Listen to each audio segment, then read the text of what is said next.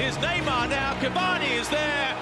And Saint-Etienne have surely won it in the 89th minute. Kalou for Cavani. Oh, what a strike! An absolute beauty from Florian Thauvin. Kylian Mbappe wraps it up. Bonjour et bienvenue. Welcome along to the latest edition of Le Beau Jeu, the official Ligue 1 podcast.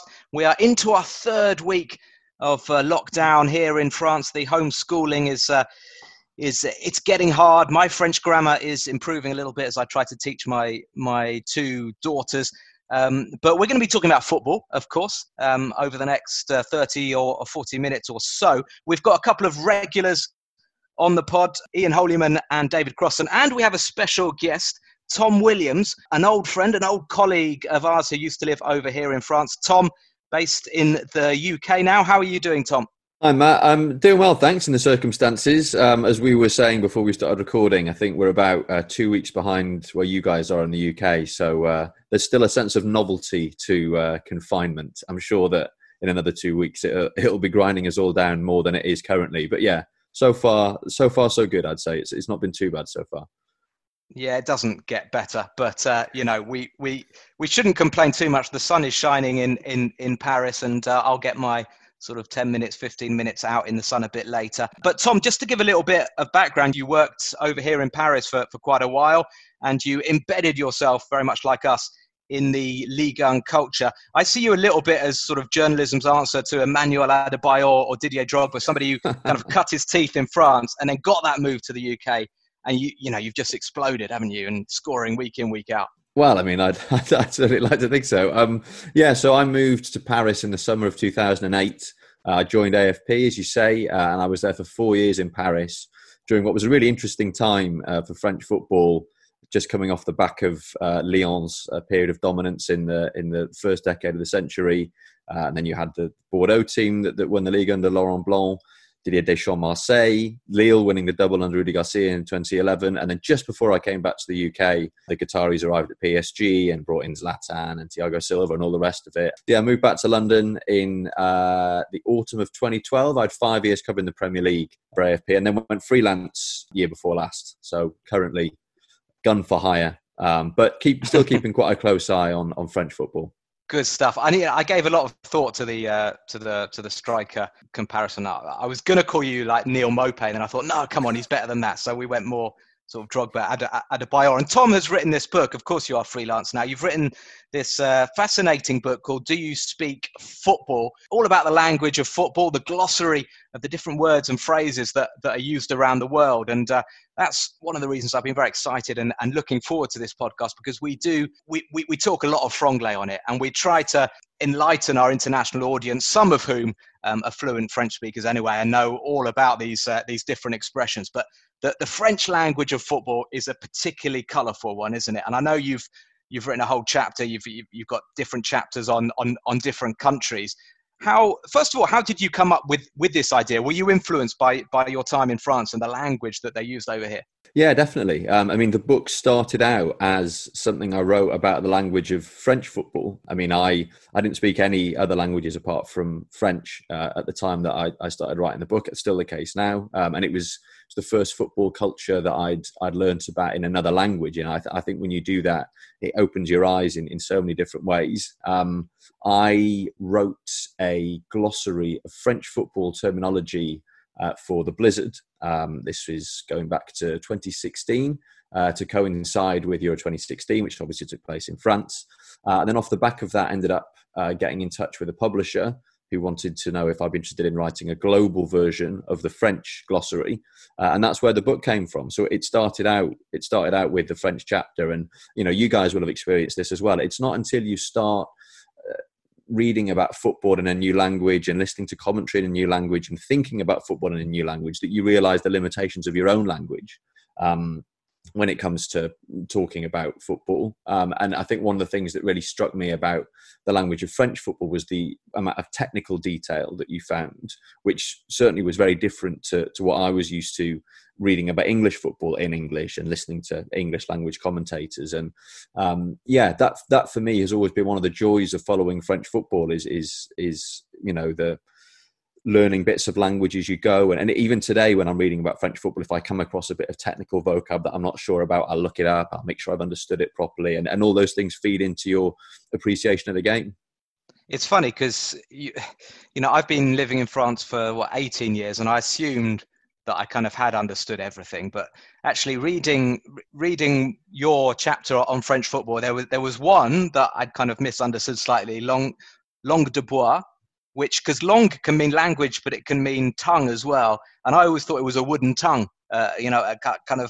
so langue de bois is people who kind of just spout nothingness, sort of banal answers rather than kind of actually talking about the game or talking about itself. So I learnt reading your book that it is actually a wooden language. Just give a couple of examples, some of your favorites maybe, in terms of the technical side of the game, because it's interesting that, that's what struck me as well. There are terms that just don't exist in English. Yeah, and that for me has always been one of the the really exciting things about learning French football speak. I mean, an example I often use is grand pont, so the big sister of petit pont. And obviously, everyone in English understands that petit pont is the French equivalent of nutmeg, when you put the ball between your opponent's legs and then you gather it on the other side. But grand pont, when you knock the ball past your opponent on one side and then run around it and get it on the other. We just don't have a name for that in English. We never have done. And yet it's one of the most simple skill moves. You see it in almost every football match you ever see. But if someone does it, there's no quick and easy way of describing it. And, there are names for it in Spanish, in Italian, in Portuguese.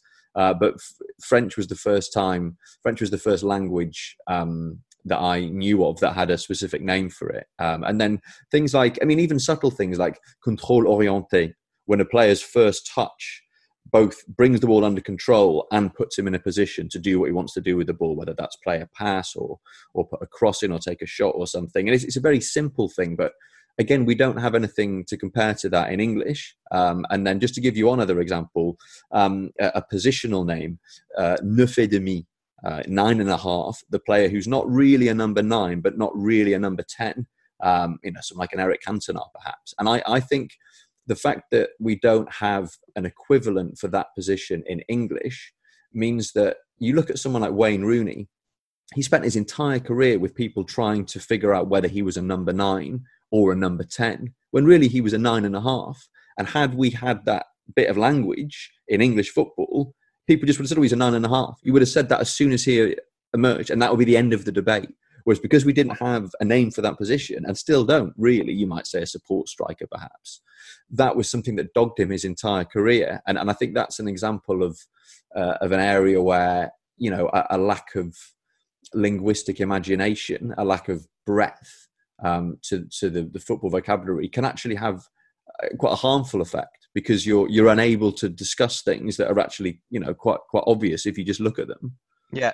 It's fascinating. We'll bring in Dave and Ian. Ian, first of all, I think what's interesting as well is, you think about French football in the last 20 or 30 years, we talk about this technical language. French football generally has been phenomenal for the level of technique of its younger players and its players in general. And having, like I say, lived here for a long time, I find it amazing that in England we don't have a term for contrôle orienté, which for me is, an absolutely crucial technical move in football that youngsters should be learning. And I just wonder if not having a term for it actually doesn't help when you're teaching youngsters. And just before I bring you in, Ian, we commentate these matches, and at half time and at the end of the world feeds, we have to sort of translate interviews as they're coming out there. And that's one of the difficult tasks, especially when the player talks about his goal and says, I did a contrôle orienté and then a grand pont, and you're thinking, oh, hang on, how do I do this? But it's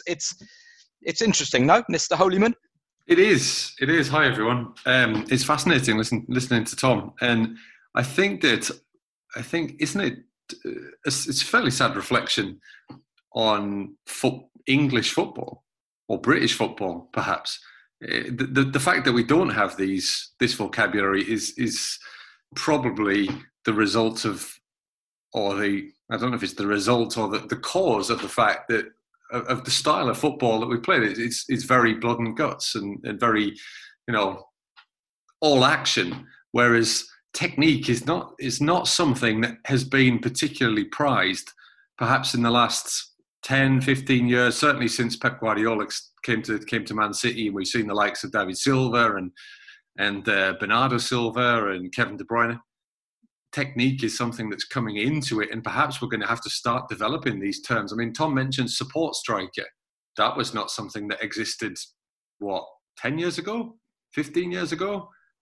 They would talk about the guy playing off the main striker, or the little and large partnership and things like this. But maybe we're starting to develop these terms because we're realising that technique is starting to become more and more important. Yeah, I think the younger generation in England is every bit as technical. Certainly they've caught up a lot in England, but the language hasn't as of yet. Dave, I want to bring you in because you're a linguistic expert as well, and I'm sure you've got a few favourites that you want to bring to our attention. Yeah, I do. When we talk about the prevailing culture in a place, there are some phrases that we've used already on the podcast, which I think have a negative impact on French football. We like to talk about being bien en place, which is well set up, being compact defensively. And if that's the primary goal for a coach, then it doesn't necessarily make for great viewing. But then, as you say, Matt, we'll get to half-time, and we get half-time interviews when we commentate matches as well. And sometimes you'll get a player saying, on joue avec le frein à main, which means that we're playing with a handbrake on. So that in the same phrase, you might be saying, well, we're bien en place, but we're playing too much with the handbrake. And in the second half, what then we really want to see, and this is something I like in French, and it does exist in other languages as well, is you need to lâcher le cheval, which is effectively let the horses run. When you've got thoroughbreds in your team, pacey, skillful players, what you want to see them do is play in a manner which in French you'd call débridé, which is unbridled. Let them have a go. That's what people want to see. It's all about horses, Tom, is it? Yeah, well, just to pick up on what Dave was saying about the idea of a team playing with a handbrake on, and that was something that Arsene Wenger used to talk about quite a lot when he was at Arsenal, and it was not an expression that existed really in English football before that, and because he would mention it quite a lot, it's now something that's seeped into the vernacular. There's quite an interesting example of Wenger doing that, and I write about this in the book in the England section. You can map very precisely the moment at which Fox in the Box entered the lexicon of British football. And it was thanks to Arsene Wenger and Thierry Henry. And it goes back to the 2001 FA Cup final at Cardiff, when Arsenal absolutely dominate the game, but lose 2-1 to Liverpool, who scored twice through Michael Owen. And after the game, Henry didn't speak to any of the English journalists, but he did speak to some of the French journalists there. And he was saying, we need a renard des surfaces, a fox of the penalty areas. We need a guy like Michael Owen who can play alongside me and snaffle up those chances on the counter-attack. And these quotes end up in the British papers, and that's the headline. Henry wants a fox in the box. Later that summer, Arsenal signed Francis Jeffers from Everton, and they, the hope is that he will become the fox in the box. And Francis Jeffers' introductory press conference, that's what Wenger says. Here's hoping that this guy will become the fox in the box that everyone's been talking about. As it happened, Francis Jeffers was a complete flop, but we've now had fox in the box as part of our football language ever since. And previously, it wasn't an expression that had ever been used here.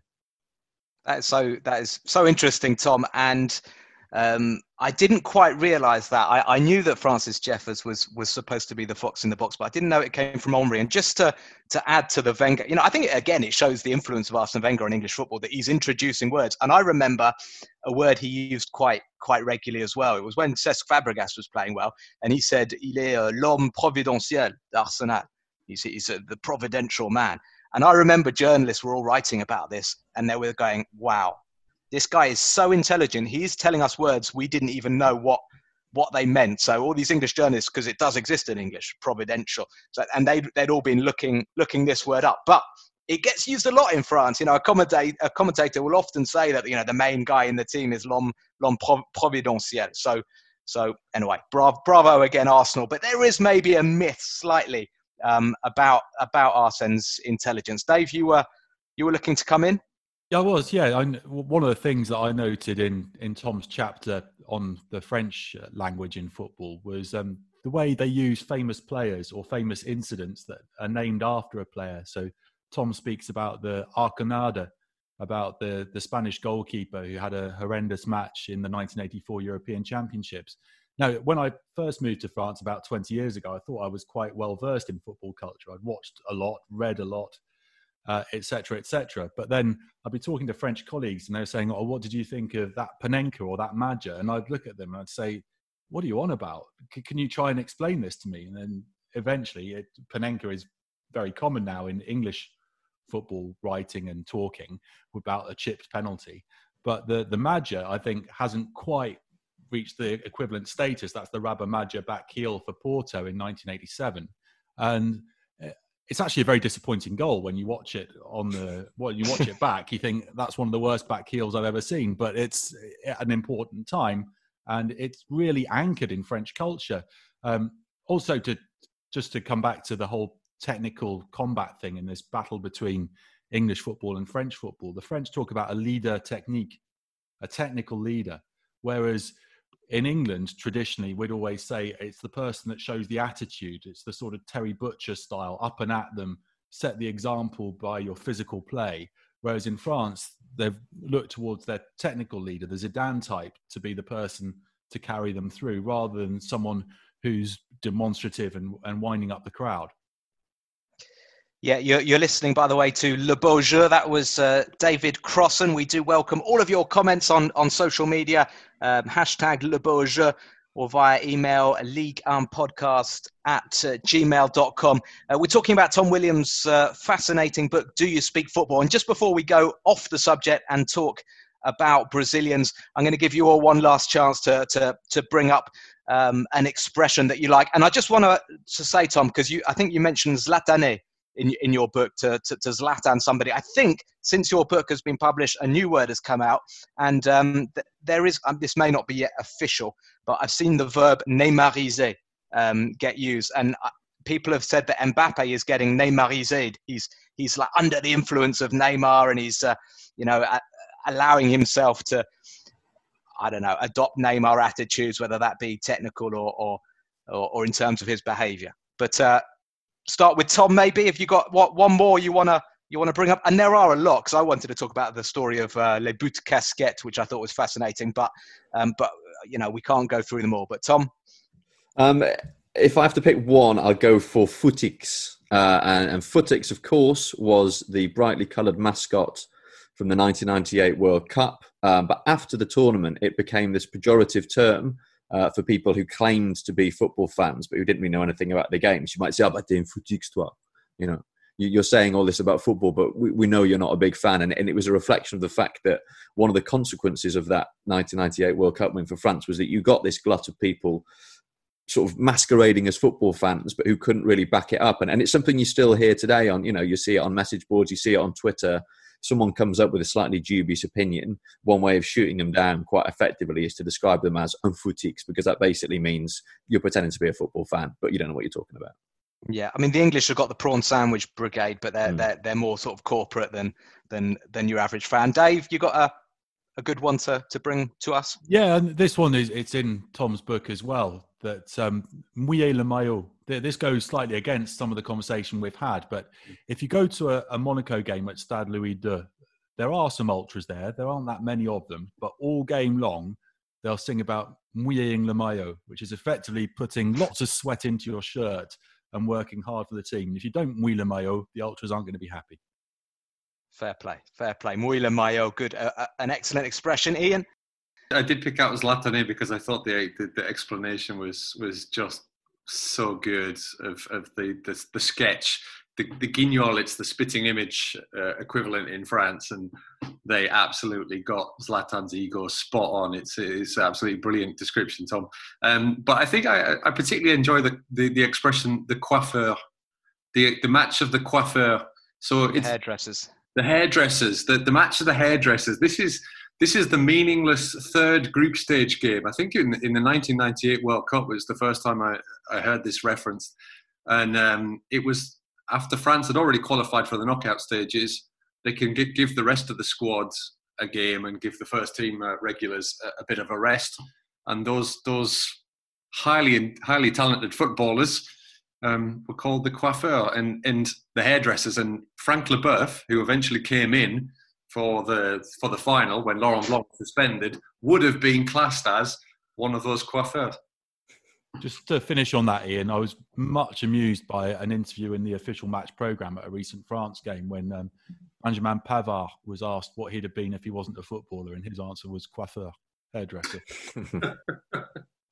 We're going to move on, but as ever, I like to get the last word in. And I did just want to mention, when you were talking about net players' names being taken forward, last week, I've been practicing papinades with my 9-year-old daughter in the garden. And that, I'm not making this up. She's very interested. Her mum's from Marseille. I've told her all about Jean-Pierre Papin. We've been doing papinades.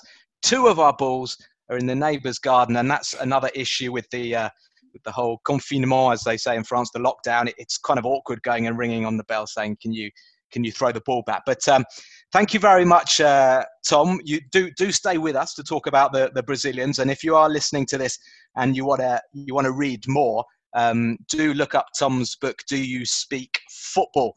It's a great read. You're listening to Le Beau Jeu, an interactive podcast. We do like to give you little challenges, including our Déjà Who section, where you have to guess the player we are talking about. So I'm just going to bring you the answer to our last Déjà Who. The clue was my hometown is best known for its handball team, and I started my career not far away in Grenoble. In France, I've played for Tours, Istres, and Montpellier. I finished top of the world without finding the back of the net, and I've spent quite a lot of time sitting near a touchline in London of late.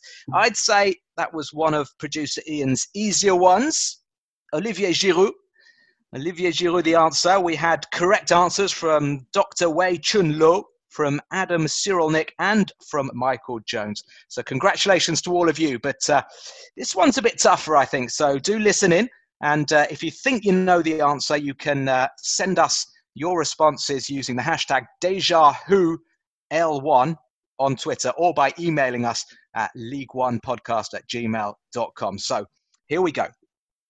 I started my European odyssey in Greece, and then I played in the Netherlands before moving to France. I played for 2 clubs in France, one being Monaco. I won 4 Ligue 1 titles. My nickname is Gila.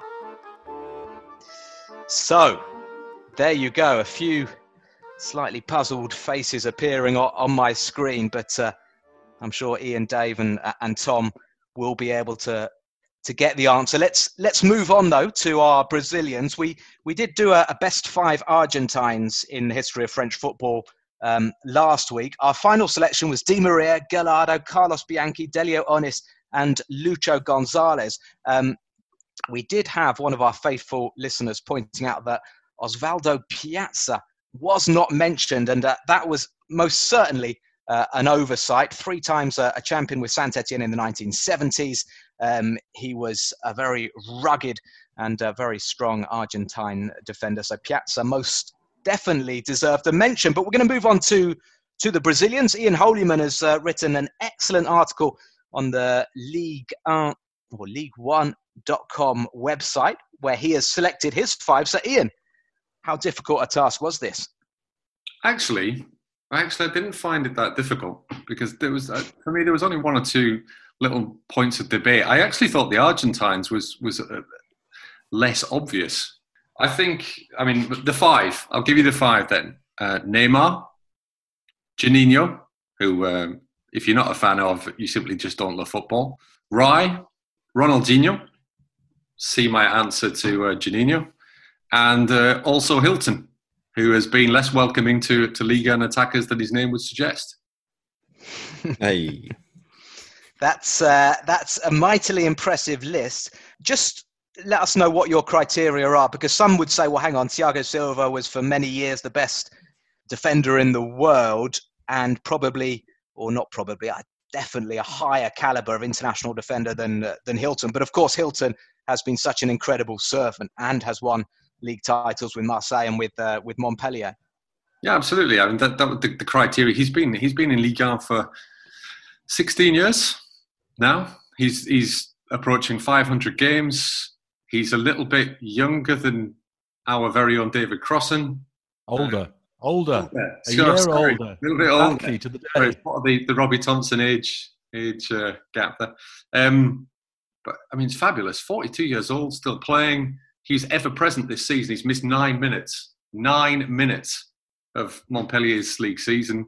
Fabulous servant, and as you said, a double league winner. And let's not forget, he came up against PSG in that 2011-2012 season at Montpellier, and was fabulous. And they pipped PSG to the title in hugely unexpected circumstances. Neymar, I think, not only for he's been fabulous on the pitch when he's been on the pitch, but he's just given Ligue 1 a very different dimension. I mean, you talked about Sonny Anderson coming to Lyon, and he changed things for Lyon and sort of set them on this path that led them to these 7 league titles. But Neymar has just taken Ligue 1 to an absolutely new level. He's been since joined by Mbappe, but the whole world now knows about Paris Saint-Germain because of Neymar. Ronaldinho, just a fabulous player. I mean, he perhaps underperformed. I think that's probably fair. He underperformed on the pitch in his second season. Many would say that he overperformed in various Parisian nightclubs, and maybe that was the problem. But he became a fabulous player, and I think PSG was a decent start for him in Europe. Rai was a fabulous player for Paris Saint-Germain, the Paris Saint-Germain that won the Cup Winners' Cup in '96. Captained the side, elegant player. His only team in Europe was PSG. Was part of the Brazil squad that won the World Cup in '94. And then Juninho. I mean, what a player. Absolute linchpin of that. Still 7 league titles and free kicks. I mean, Thierry Henry said he has never seen a better taker of a free kick ever. But that's good enough for me. Okay, Ian, but do you know who Thierry Henry's hero was? You're going to tell me that? Bloke. Yeah, I am, because when Thierry was coming through the ranks at Monaco, he absolutely worshipped Sonny Anderson. And I'm not going to go on my Sonny Anderson rant just yet, but if we're talking about criteria, well, yeah, I am actually. We're talking about criteria in terms of the way he influenced his club and the French game as a whole. Sonny Anderson signing for Lyon. First, he was outstanding it was actually Marseille. He played for first, then Monaco. He was exceptional at Monaco. Thierry Henry used to watch him at training, pulled his socks up around his knees. That's why Thierry wears his socks up around his knees, because Sonny did that. Yeah, imagine being worshipped by France's all-time record goal scorer. And then when Lyon got Sonny Anderson, this was I was thinking about it this morning. It's a bit like Bergkamp going to Arsenal, just taking the club to another level on the training ground, on the pitch. He didn't perhaps get the game time and the plaudits that his talent merited at Barcelona, because they had Ronaldo and Romario, and they had just sensational football players. But Sonny Anderson, I spoke to John Collins in depth about his time at Monaco, and he just gushes about Sonny Anderson. The goals this guy scored were unbelievable, and he did allow Lyon to take that. Well, he inspired Lyon to taking that step up to becoming winners and to winning those 7 league titles. And of course, Juninho absolutely should be in the top 5, but I think Sonny Anderson definitely should be in there. And I think it's a bit harder than. Well, I would find it a bit harder than that, just because I think there are so many incredible Brazilians. Tom can come in on this a bit later as well, maybe, but in England, they've been talking recently about who are the best Brazilians to have played in England. We've been talking about Roberto Firmino, Juninho at Middlesbrough. These guys are not the same caliber as Neymar, as Ronaldinho, as Rai. All respect to Firmino, but I think it shows the depth of talent. And I actually asked, Sonny Anderson works for beIN Sports, and I said, why did you never play in England? It would have been amazing to see you. And he said, well, I couldn't go because of work permit issues, because he needed to be playing a certain number of games for Brazil, etc. So it was harder for the Premier League to get those players. But Dave, I want to hear your views about Ian's top 5. Who do you think should be in there, shouldn't be in there? I'd like to talk a little bit about Ronaldinho, to be honest, because PSG definitely didn't see the best of him. Okay, he turned up in some of the high-profile games, but he only scored 17 goals over 2 seasons. And I used to go to the Parc des Princes almost every home game at that time. And admittedly, he wasn't helped by the team around him. There was, shall we say, a lack of technical quality about him in that team. but also Luis Fernandez's tactics. My memories are going to the Parc des Princes at that time, where Ronaldinho sometimes being stationed up front on his own, and PSG's central defenders hoofing the ball over his head. And the little lad had a decent jump on him at that stage. He was young, but he wasn't going to win headers against Ligue 1 defenders. And for all his little tricks and everything, I actually, in that early noughties era, in terms of his impact or his efficacité, to go back to another Frenchism that we don't really have an equivalent for in English, which is to be effective. It's to do with stats, scoring goals and assists. Laurent Robert in the 2000-2001 season had way more of an impact than Ronaldinho did, even in that first season when he was better than his second. So, Dave, you're confirming then Laurent Robert was better than Ronaldinho? Matt, I'm very much in the Roux camp when it comes to Ronaldinho. Guy Roux, Mr. Auxerre, when Ronaldinho was sold to Barcelona and PSG brought in Pauleta, said, Paris Saint-Germain have sold a Brazilian dancer and they've signed a Portuguese hitman. Wow. Fantastic Guy Roux statement. And Pauleta certainly scored a few more goals than Ronaldinho did. Tom, what are your thoughts on Ian's selection, and any other Brazilian names you want to throw into the hat? I would broadly agree with Ian's selection, but I agree with you, Matt, on Sonny Anderson. Such an influential player. Like you say, people almost forget about his time at Marseille and Monaco to an extent, because he was such a pivotal figure for Lyon and providing the spark for them to go on and dominate Ligue 1 in the way that they did. And as you say, his stylistic legacy, the fact that young players all over the world now play with their socks pulled up over their knees, that all comes from Sonny Anderson. Most young players did it assuming they were copying Thierry Henry, not realising necessarily that Henry was copying Sonny Anderson. So a big fashion legacy as well. And to drop another name into the mix, perhaps not quite at the same standing as some of the players we've mentioned, but Nene, when he was at PSG, perhaps had the misfortune of being there just before the Qataris arrived, but basically carried the entire club for a couple of seasons. Fantastically talented, elegant, left-footed, left-sided attacking player, really good goal-scoring record as well, and still big pals with Neymar, which I find slightly baffling. But there we go. Yeah, good shout. I've jotted Nene down as one of the sort of maybe secondary lists that I've got. Fantastic players. I mean, Marquinhos is sort of playing his way into Ligue 1 folklore, isn't he? With PSG, Chris, fantastic defender for Lyon. Edmilson before him. I didn't mention Claudio Cassapa, but he was very important, I think, in the dressing room as well as on the pitch. In that fantastic Marseille side in the late 80s, early 90s, they had an uncompromising Brazilian defender, Carlos Moza, who is very, very popular still down in Marseille. I've jotted down Valdo, the PSG midfielder in the 90s.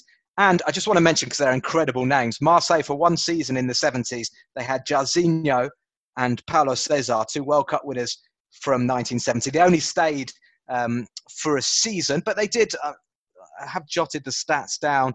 Jairzinho got 13 goals in 25 games. Paulo Cesar, 16 in 31. So I imagine that was a pretty entertaining season at the Velodrome. Yeah, just to mention, you mentioned Carlos Moza. He's perhaps he was equally influential as being Chris Waddle's chauffeur to training at Marseille. It was a kind of incongruous pairing. You've got this bloke from the northeast who doesn't speak any other language other than English, and you had this uncompromising defender from Brazil who spoke nothing but Portuguese. So Waddle apparently would jump in the car and Moza would be driving, and they would just spend their time going back and forth saying Brazilian and English footballers' names in some sort of kind of like football Uno, I suppose. I'm not quite sure.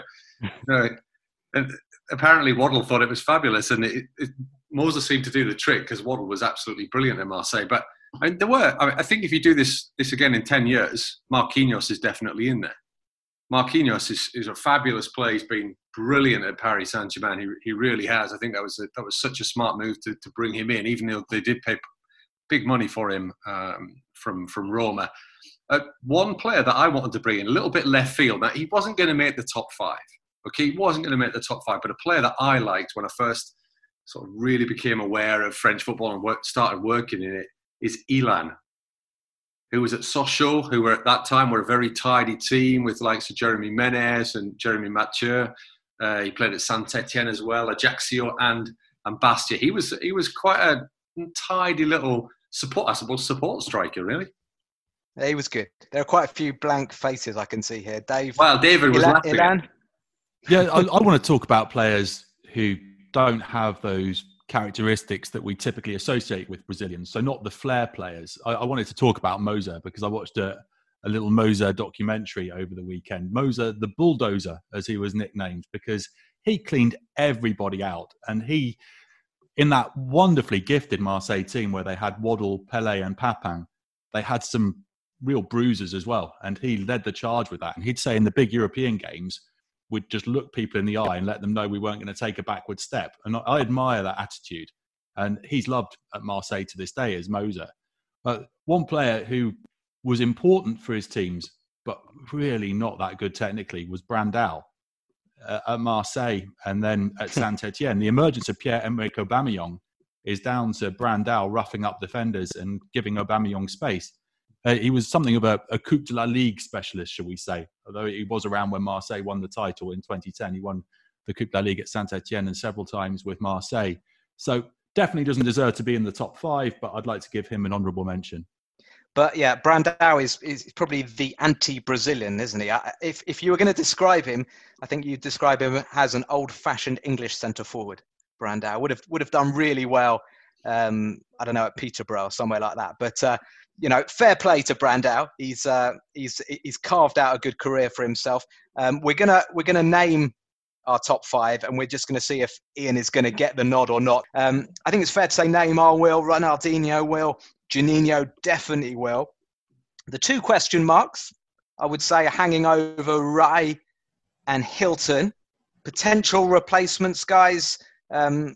Sonny Anderson, definitely. Thiago Silva, possibly. Ian, obviously, you want to go for those 5. Dave and Tom, start with Dave. What would you say? I'm happy with Rai being in there. He was superb at Paris Saint-Germain and hugely influential on the pitch and off it around the dressing room. Lots and lots of trophies. People, because they think, as Zlatan said, that Paris Saint-Germain's history started with Zlatan, forget all of those European semi-finals and the Cup Winners' Cup that they won in the 90s. So I'd like to keep Rai in. It's a challenge. When I did the Argentinians, I definitely wanted a positional balance. I didn't want it only to be forwards. But sadly, and regular listeners will know that Hilton is one of my absolute favourites. I'm going to drop him and pick Sonny Anderson instead of him. It's a tough shout. It's a tough shout. Ian shaking his head. Tom, what do you reckon? I'm going to do the same thing as Dave. I think Rai absolutely has to be in there. I think he symbolises that great PSG team of the mid-90s who tend to get overlooked quite a lot when you look at the achievements of the current crop of PSG players. I think Sonny Anderson has to be in there. And sadly, I think Vitorino Hilton is a great shout. Amazing longevity. One of the symbols of the Montpellier team that won Ligue 1 in 2012. But I think for his influence, I would probably put Sonny Anderson in ahead of him. But doesn't Rai suffer a little bit from what cricket fans would call Mark Waugh syndrome? Football fans might call it Phil Neville syndrome. He wasn't even the best in his family. No, his older brother was Socrates, which is a lot to live up to. But I think he did a very good job. No, he was phenomenal, and our regular pundit Robbie Thompson, who's listening in on this, is going berserk, saying, "How could you even suggest that Rai is not in the top 5? He definitely needs to be in it." So Rai makes it, along with Juninho, along with Ronaldinho, along with Neymar and Sonny Anderson. Thank you very much, everybody. Listeners, if you have any thoughts, we always welcome them. Have we forgotten a brilliant Brazilian? I hope not, but it's possible. So do email in league1podcast@gmail.com or use the hashtag Le Beau Jeu on Twitter. Thank you very much to our special guest today, Tom Williams. Thank you as well to Ian Holyman and David Crossan. From all of us at Le Beau Jeu, it's time to say au revoir et à bientôt. We'll see you again soon. Bye-bye. Here's Neymar now. Cavani is there. Saint-Etienne has surely won it in the 89th minute. Kalufa Kamano. Oh, what a strike! An absolute beauty for Florian Thauvin. Kylian Mbappe wraps it up.